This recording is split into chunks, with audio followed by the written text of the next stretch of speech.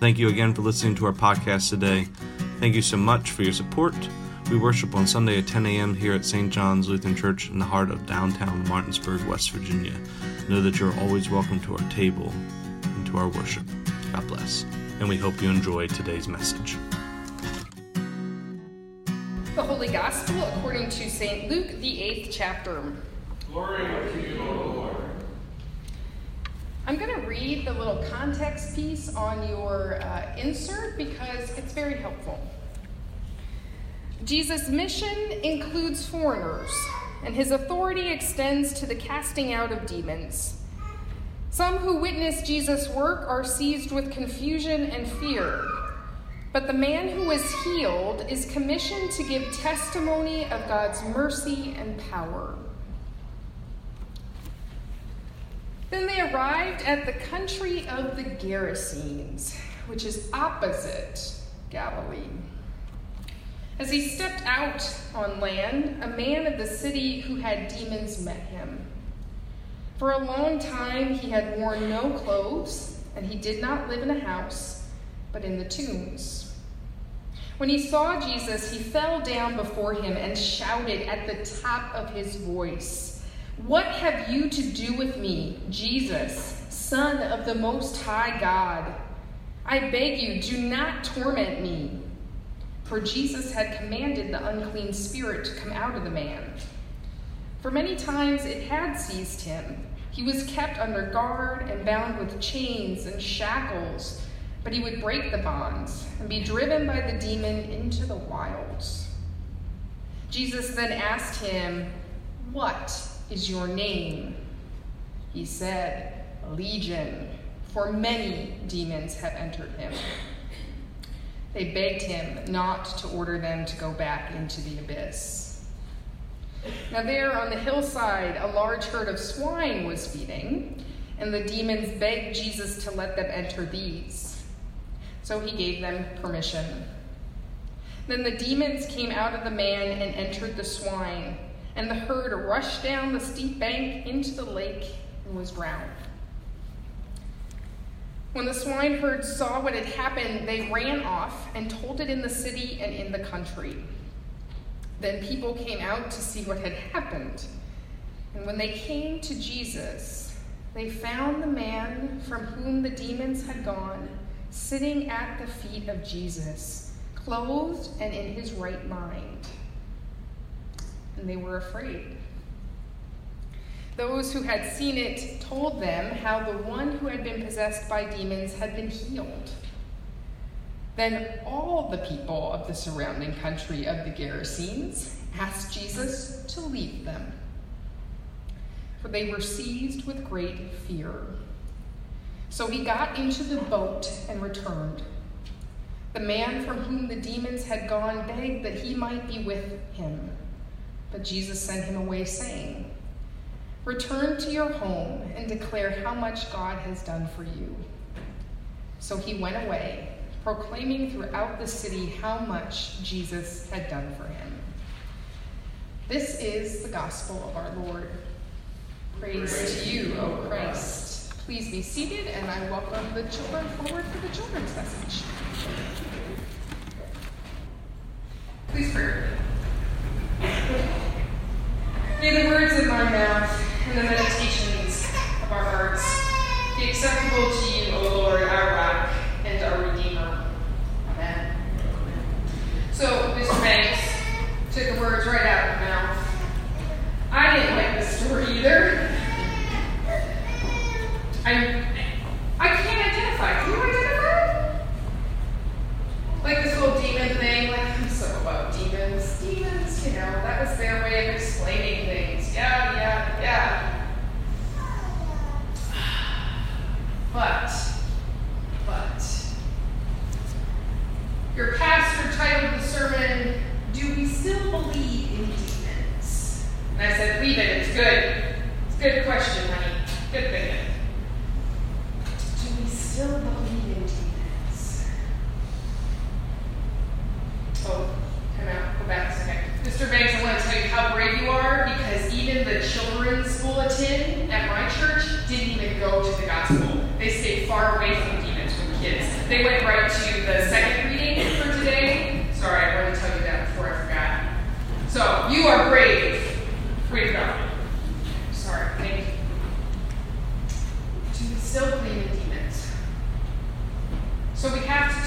background.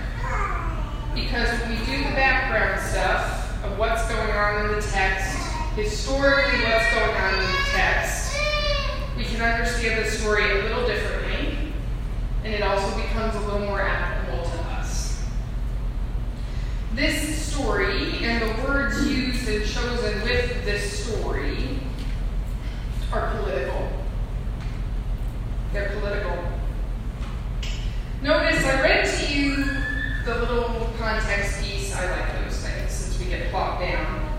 Jesus' mission includes foreigners, and his authority extends to the casting out of demons. Okay. So, verse 26. Then Jesus and his disciples arrived at the country of the Gerasenes, which is opposite Galilee. Galilee is Jewish territory. The country of the Gerasenes is Gentile territory. So we're going to deal with some opposite things going on, right? Because these groups of people live life a little differently from one another, right?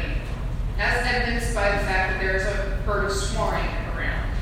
But don't worry, that's even deeper than you think. We're going to get there. We're opposite. Jesus is taking him and his disciples from their people, the people who are like us, who know our ways, who do our thing, who understand this, right? He's saying, come on, let's go over here to the people who aren't like us, to the people who don't eat like us, who don't live like us. Let's go there. Now, remember, we paint every picture of the disciples as these older men. They ate. But these are young guys. This is Austin. Boy. They're young guys. They haven't been over there. So they're like, oh my God, if my dad hears he's eating this, he's going to kill me.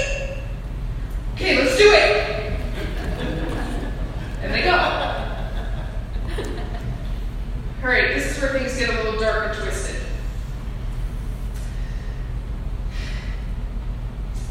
The country of the Gerasenes is part of the Decapolis. You've heard this when we read the Bible.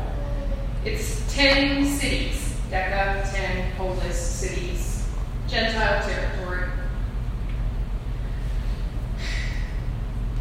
The history of this place that Luke's readers, so putting our timeline in, this is after Jesus, but people who are hearing the story. There's some not good history about what has happened here. Who is in power in the first century in this world? Starts with an R. Rome. Pax Romana. Not such a good thing. The history of what has happened is that the Roman generals, for some reason, i.e. probably there was an uprising of some sort, had been sent to this area to control the country. Controlling the country means this. They went into the country of the Gerasenes, and they took their young men, and they took them away, but still where everyone could see, and killed them. Then they went into the town of those people and plundered their town and took whatever they wanted. Then they killed everybody that was there. Everybody. No exceptions. And then they burned the town down.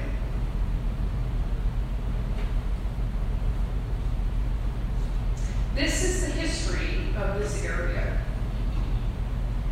What happens to people who are around that area? They learn what happens when uprisings happen. You either fight back, and what happens to you? You get the same treatment. Or you live by Roman ways. Emotionally, what does that do to you? I mean, I can feel it in here when I'm telling you now how you're feeling. That's how you're feeling when you live in that time. So you're a little stressed out, right? You've seen things you don't really want to see. You've heard about things, because we're travelers, that this is what Rome does when you uprise. They're going to just lay low. But you can't erase that stuff. You can't erase what you've heard happen to young men and women, old women, old men, children, young men, everybody, right? This is the feel of the country. These are these people who may not be like the Jews, but they're human beings. They've got feelings and emotions. They're living scared. We like our history to hear Pax Romana was peaceful, but it came at a cost, and that was it. This is what Jesus is walking into.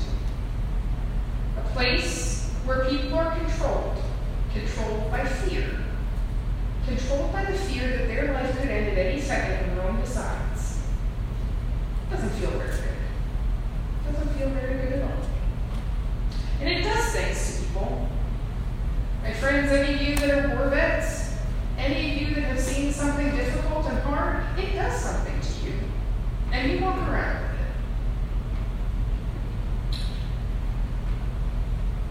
And they come into this land, and immediately, when he gets out of the boat, a man of the city who had demons met him. Demons. Demons are what we call those things that chase us, that keep us from enjoying the gift of life.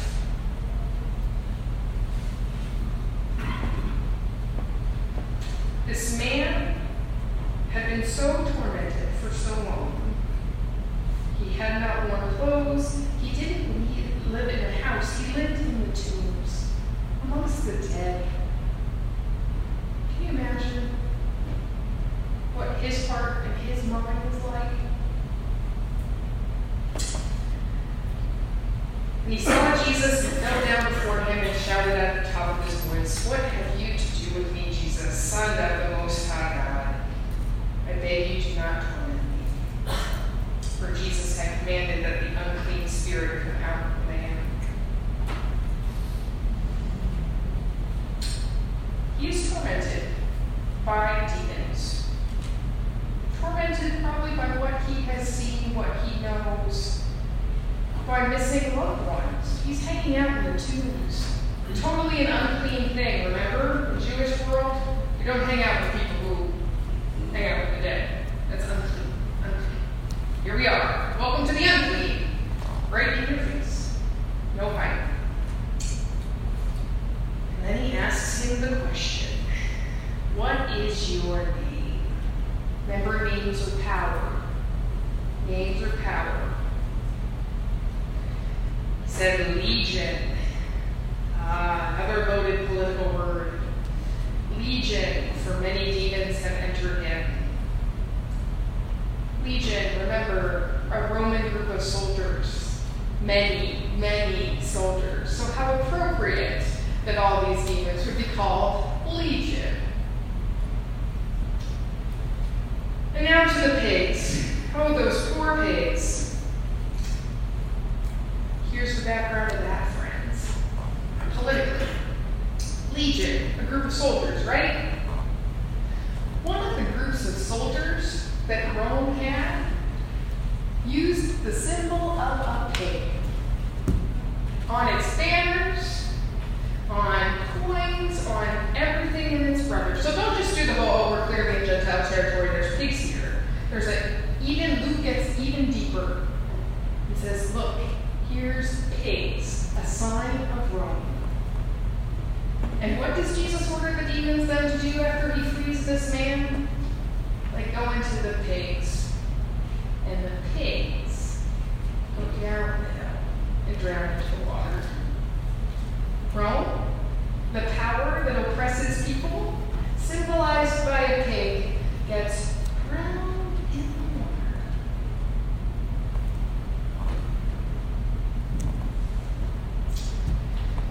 People aren't too excited about losing a lot of money. That's what happens when the pigs die. A lot of money is lost.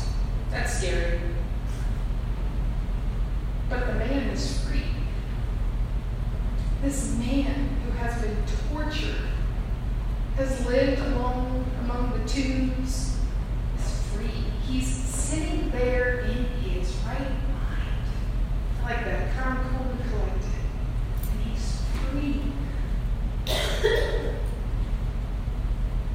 The problem with freedom and liberation is it can be scary, because it upends everything as it happens.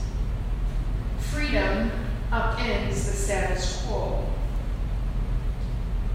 The status quo is that Rome is in power. Rome has control over everything in our lives.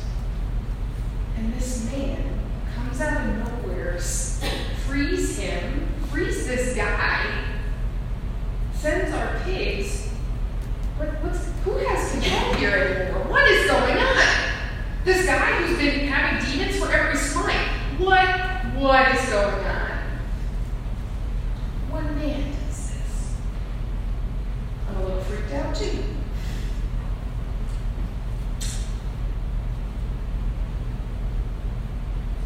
And they ask him to leave. The most amazing thing has happened among them. And instead of being joyful and happy for this one, they're too scared and they make Jesus go away.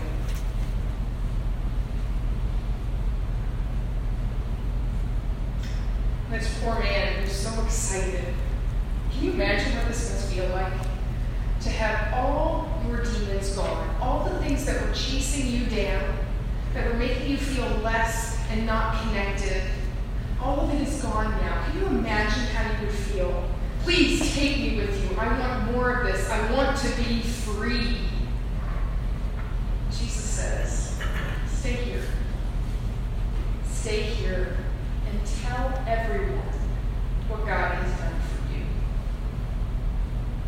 Because he is going to share a word that the people aren't going to let Jesus do.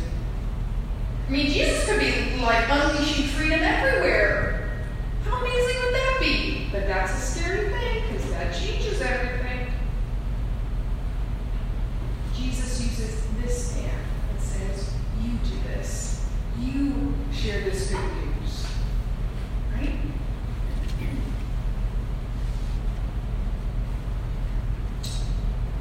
And I'm wondering what the disciples have been doing during all this. Watching this freedom happen. These young men were going, that guy is scary. And they watched this all unfold. I never really understood this story, could never really identify with this story. Demons are just this thing that scientifically my mind is like above that. And yet we all know about demons. We all have our demons. Every single one of us. If demons are the things that chase us down, that are constantly at us, keeping us from experiencing all the goodness of life, we all have them. We all have ways we look at ourselves and think we're not good enough. We all have a world that's constantly pushing at us and telling us how we should be to experience life. We all got our demons, right? Because we all at one time or another don't feel good enough. And we all have a whole host of other demons. We have our prejudices that keep us from looking at the people on the opposite side as human beings with feelings. That's a demon. That's a nasty demon. Running quite rampant around lately. Probably legion, if I may say so. And the story, the beauty of this story and where we come in,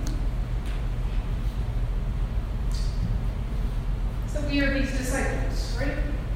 Seeing what Jesus does, hearing words of freedom, and knowing they are a gift, one of the greatest gifts that can be offered to anyone. Naming the fact that this man was being chased down by things, we have the opportunity to talk to one another and help each other name the demons that are chasing us down. hard to do it by yourself, right? It's hard to name yourself. But the most interesting thing is to sit down with someone and talk to them about what's getting them down. What's holding you back from anything? And once you name something, it's like the mic drops. Because when you put it out there, it's not hidden anymore, it's not hiding. It is called out, and there is freedom to be had. Freedom to be had. Now, my friends, the country of the Gerasenes is right among us, is it not? Right out our front doors. The demons that chase away life are rampant. Not only as we sit here, but we know even more so on our streets, in our state. Our state. The demons that tell us we're not good enough in West Virginia. The demons of opioid addiction. And demons like to cross state borders all the time.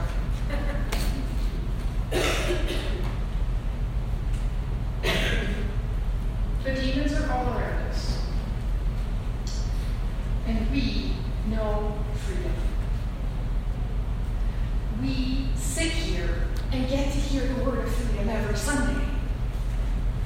Every Sunday, we get to hear freedom, words of forgiveness, grace, unconditional love. Every Sunday. And we get to share those. Just like Andrew told the kids. We get to tell the goodness of what God has done in loving each of us just as we are. That those forces that tell us we're not good enough, those forces that keep us from loving each other, those forces that are just really taking life away from us, don't have the final word. And that's a gift. Sunday morning, 10 o'clock is a gift. Sit with that. I don't know who's dragging your butt to church, but 10 a.m. on Sunday morning is a gift, people. It's a gift. Because you get to come here and get told that all those things that have chased you Monday through Saturday, they don't have the power. Now, if this is a gift that you get, we all have an opportunity to make sure as many people know about this gift as possible. And I'm not just talking about coming to church to be a member. I'm talking about the good news of Jesus Christ and his love for us that says those don't have the final word. If it's so good for you, don't you want someone else to know? I think you do. It's too good to keep to yourself. And in this world, when you said you're talking about joy, I'm like, thanks be to God. Because we live in a world that wants to kill joy. We live in a world that wants to tell us that we're not good enough, that this world is going to pot. And guess what? We are. I saw it in your new, beautiful branding. We are people of hope. People of good news. And our calling is to share that with other people. It was a perfect children's sermon. Perfect. If you didn't hear anything I said in the last 10 minutes, remember what Mr. Bates said. We are called to bring good news. Those demonic forces, whatever they are, whatever they're telling you, they don't have the final word. And when you know that, you need to tell other people that. That's our calling. As people of hope, as followers of Jesus.